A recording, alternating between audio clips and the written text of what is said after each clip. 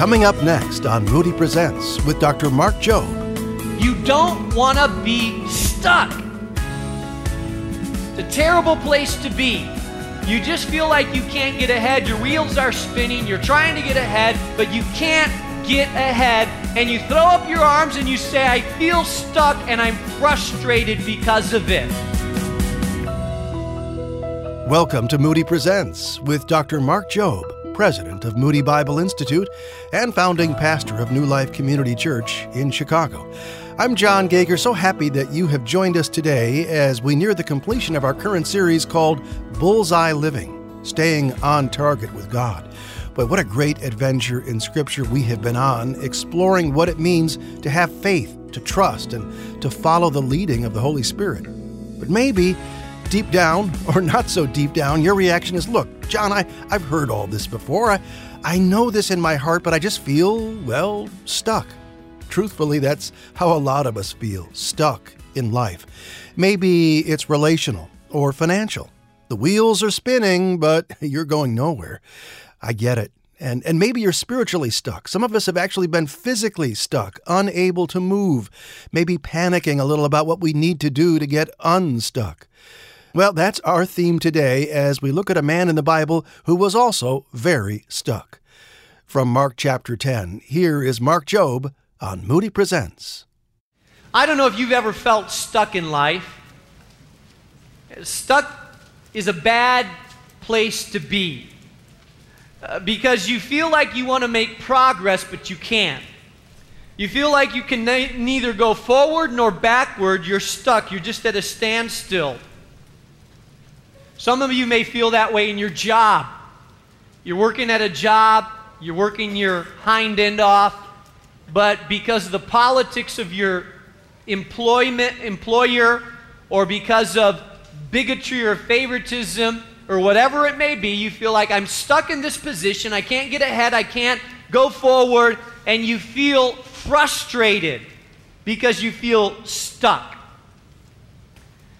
We've just come out of a pretty nasty winter here in Chicago, and maybe some of you got stuck in the snow. Anybody here get stuck in a driveway in the snow? Yeah. I was walking down the street, and there was a mailman with his truck, and he was stuck. And he was just spinning his wheels, and he was all frustrated getting out of the truck, and so me and another guy started to push him out, and we got all dirty because his wheels were spinning, and it took 4 of us to push this guy out, and he was very grateful because, especially as a mailman, you don't want to be stuck. It's a terrible place to be. Maybe you find yourself in a relational situation where you feel stuck, or maybe you find yourself in a financial situation where you feel stuck with payments that are overwhelming you, and you just feel like you can't get ahead. Your wheels are spinning. You're trying to get ahead, but you can't get ahead. And you throw up your arms and you say, I feel stuck and I'm frustrated because of it. This morning we're going to look at the story of a man who was stuck.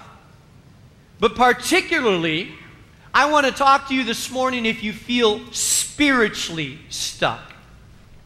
Because I believe at times in life we find ourselves in a spiritual predicament where we feel like we have few options, few doors of opportunity. We feel stuck and we're frustrated because of it. I believe that God does not want you ultimately stuck. Now, you may be in a waiting room, and sometimes God has a waiting room for you. But if you're in a position where you're not moving forward spiritually, I believe today God wants you out of that. Amen? Mark chapter 10. I'm going to begin reading in verse 46. Now, this is leading up to the final days of Jesus here on earth. In fact, if you look at chapter 11, the very next story is about the triumphal entry of Jesus into Jerusalem. And this is where we celebrate Palm Sunday. This is where the crowd was singing, Hosanna, Hosanna, throwing palm branches and their coats in front of Jesus that was going through prophetically Jerusalem on a donkey. And this is the story right before Jesus' triumphal entry. Verse 46 of Mark chapter 10 says, Then Jesus came to Jericho. Now, Jericho was a town that was about 15 miles away from Jerusalem. Jesus was on his way to Jericho. Do you remember, does that name Jericho ring a bell? Hundreds of years before, Joshua had entered the land of Canaan and had defeated Jericho with the going around Jericho 7 times, blowing the trumpets, and the walls came down. That was old Jericho. It was in ruins, and they had built a new Jericho. Jesus was on his way out of Jericho on mission, and this is the final public healing that's recorded before Jesus went to the cross. It's recorded in 3 of the Gospels. And here's what we need to understand about the narratives that are found in the Gospels. Every story in Scripture is there for a reason. It's there for a reason because there's a lesson to be learned. There's a teaching that God has given us. There's a spiritual principle that can apply to us in the here and the now. And I believe the story of blind Bartimaeus is in Scripture for you. I believe that God wants to speak to you this morning out of this story. God has a word for you. God has a lesson for you if you're willing to open up your spiritual ears and hear what He has to say. Then they came to Jericho as Jesus and His disciples, together with a large crowd, were leaving the city. A blind man, Bartimaeus, that is, son of Timaeus, was sitting by the roadside begging. When he heard that it was Jesus of Nazareth, he began to shout, "Jesus, Son of David, have mercy on me." Bartimaeus, his name means son of high honor. The word bar means son, and Timaeus means high honor. Now, in the Jewish culture, parents would name their children almost prophetically of what they thought they would be or become. You would name your child according to, and not always at birth, sometimes they would wait a while before they named their children, but the name of their child was indicative of what they were experiencing or what their child was to become. In fact, in the Old Testament, some people named their child bitterness or sorrow because they were in the middle of a lot of sorrow.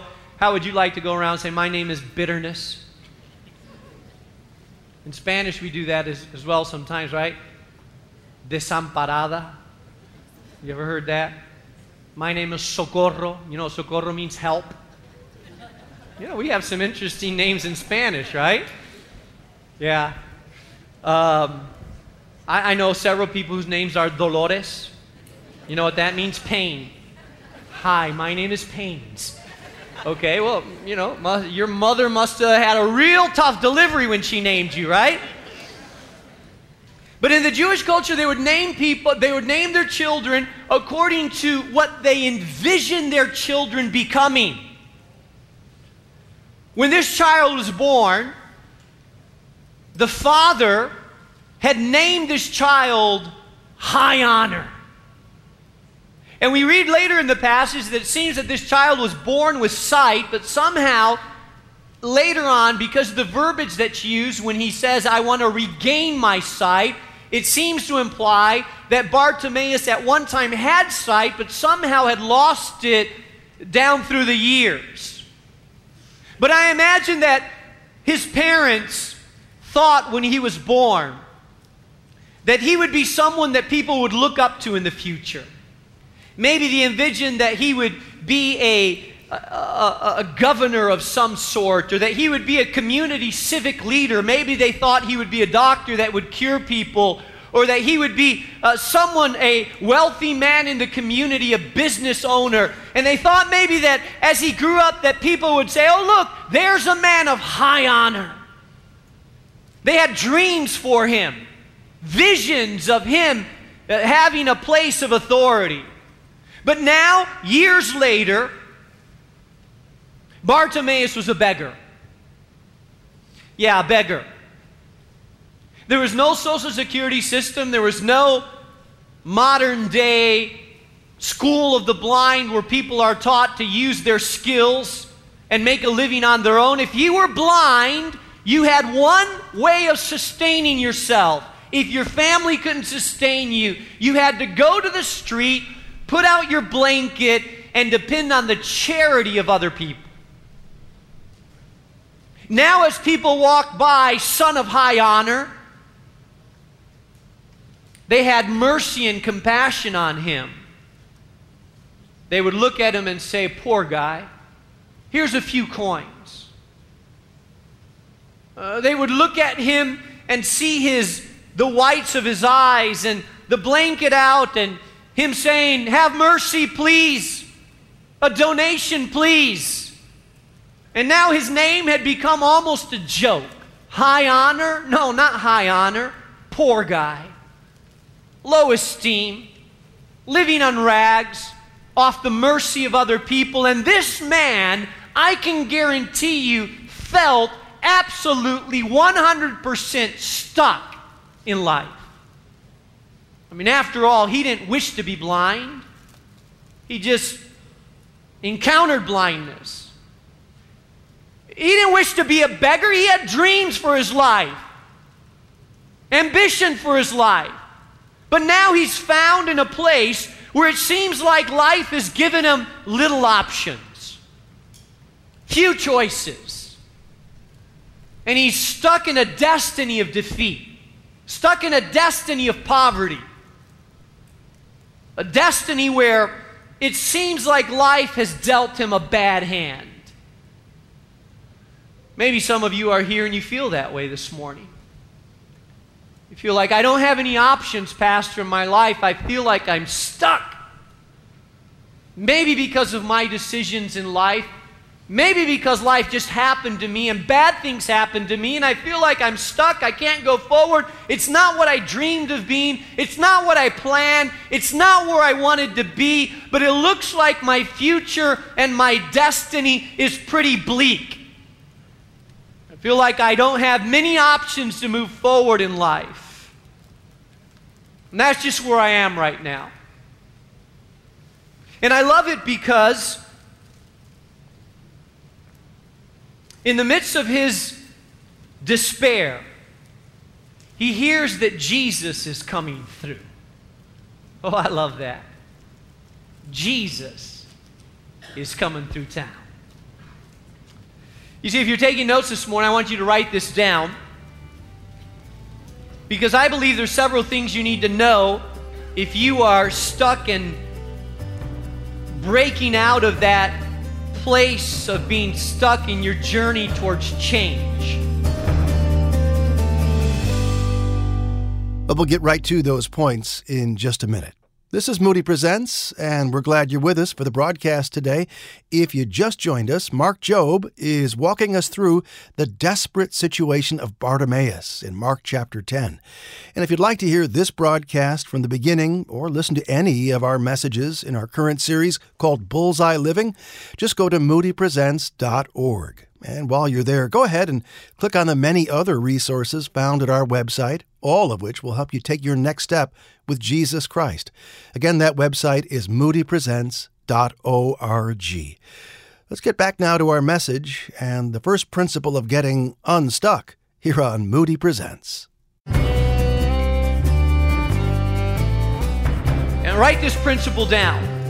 First of all, you must not allow the people around you to discourage the intensity of your pursuit of God. Notice what happens.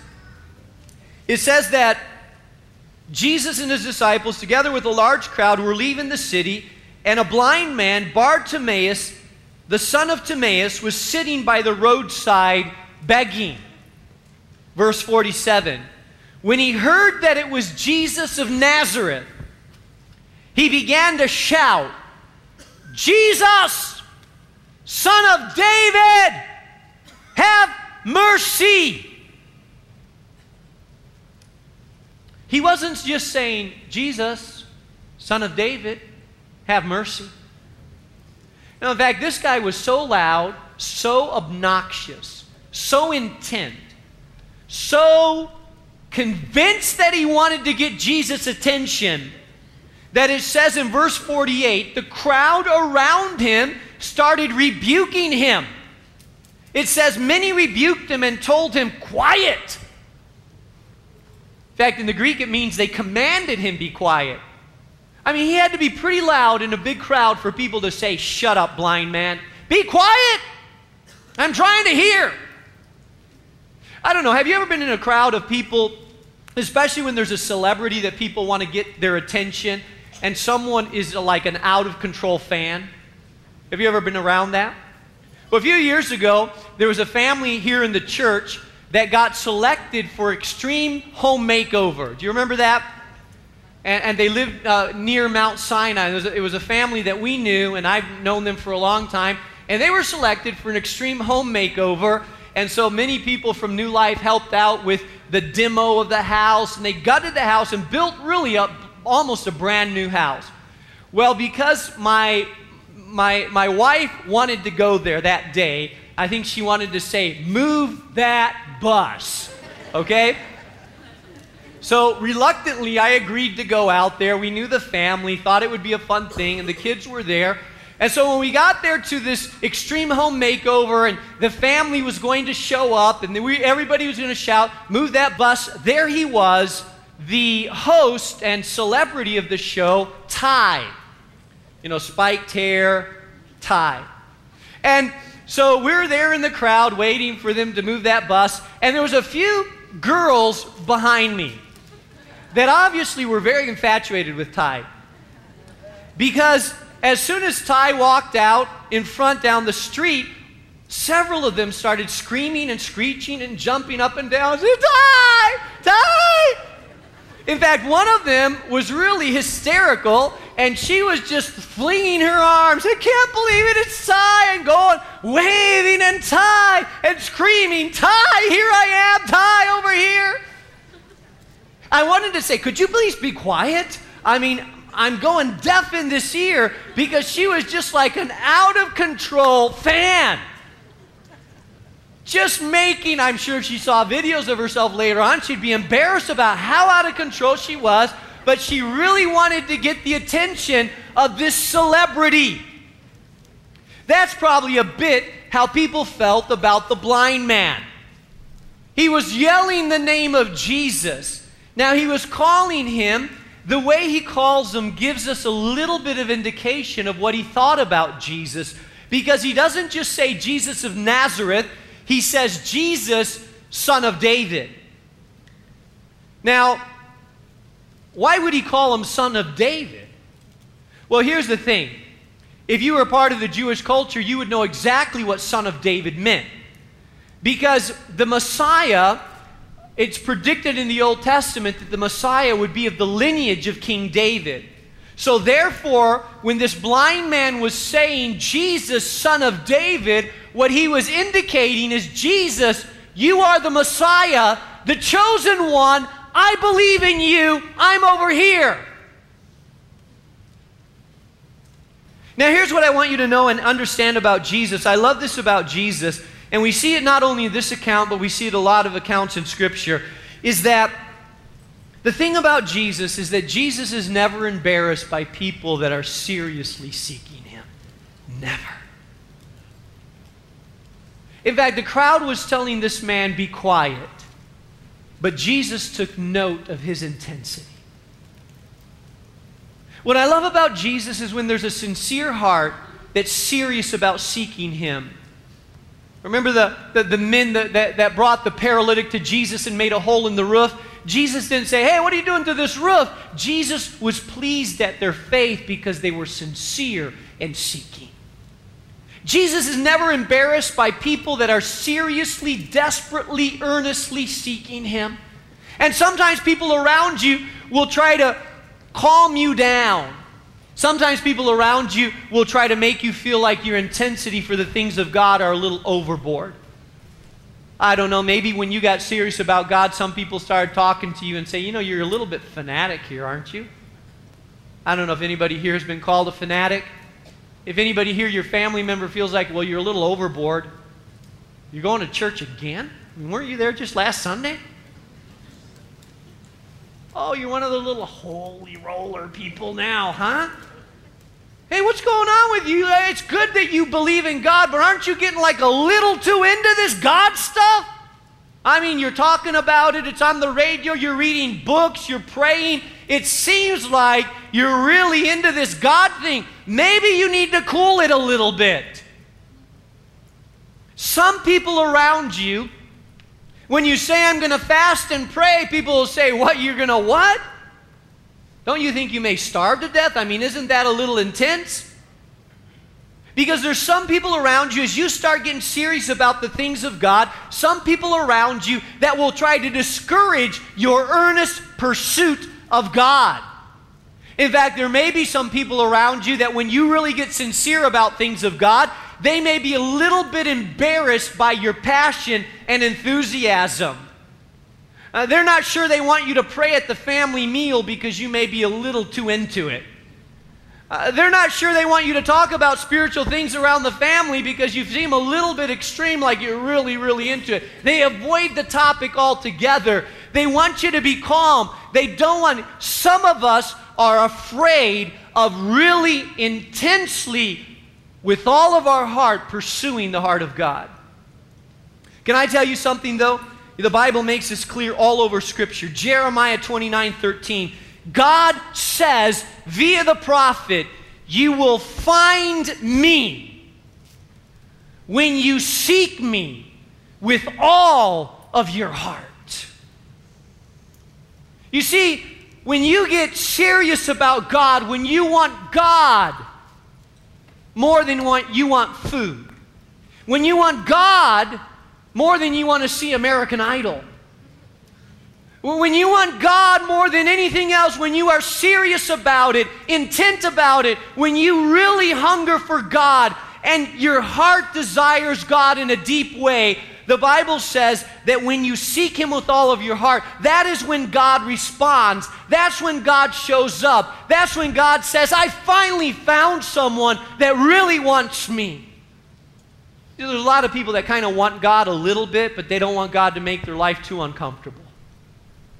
You know what makes us intense about our seeking God?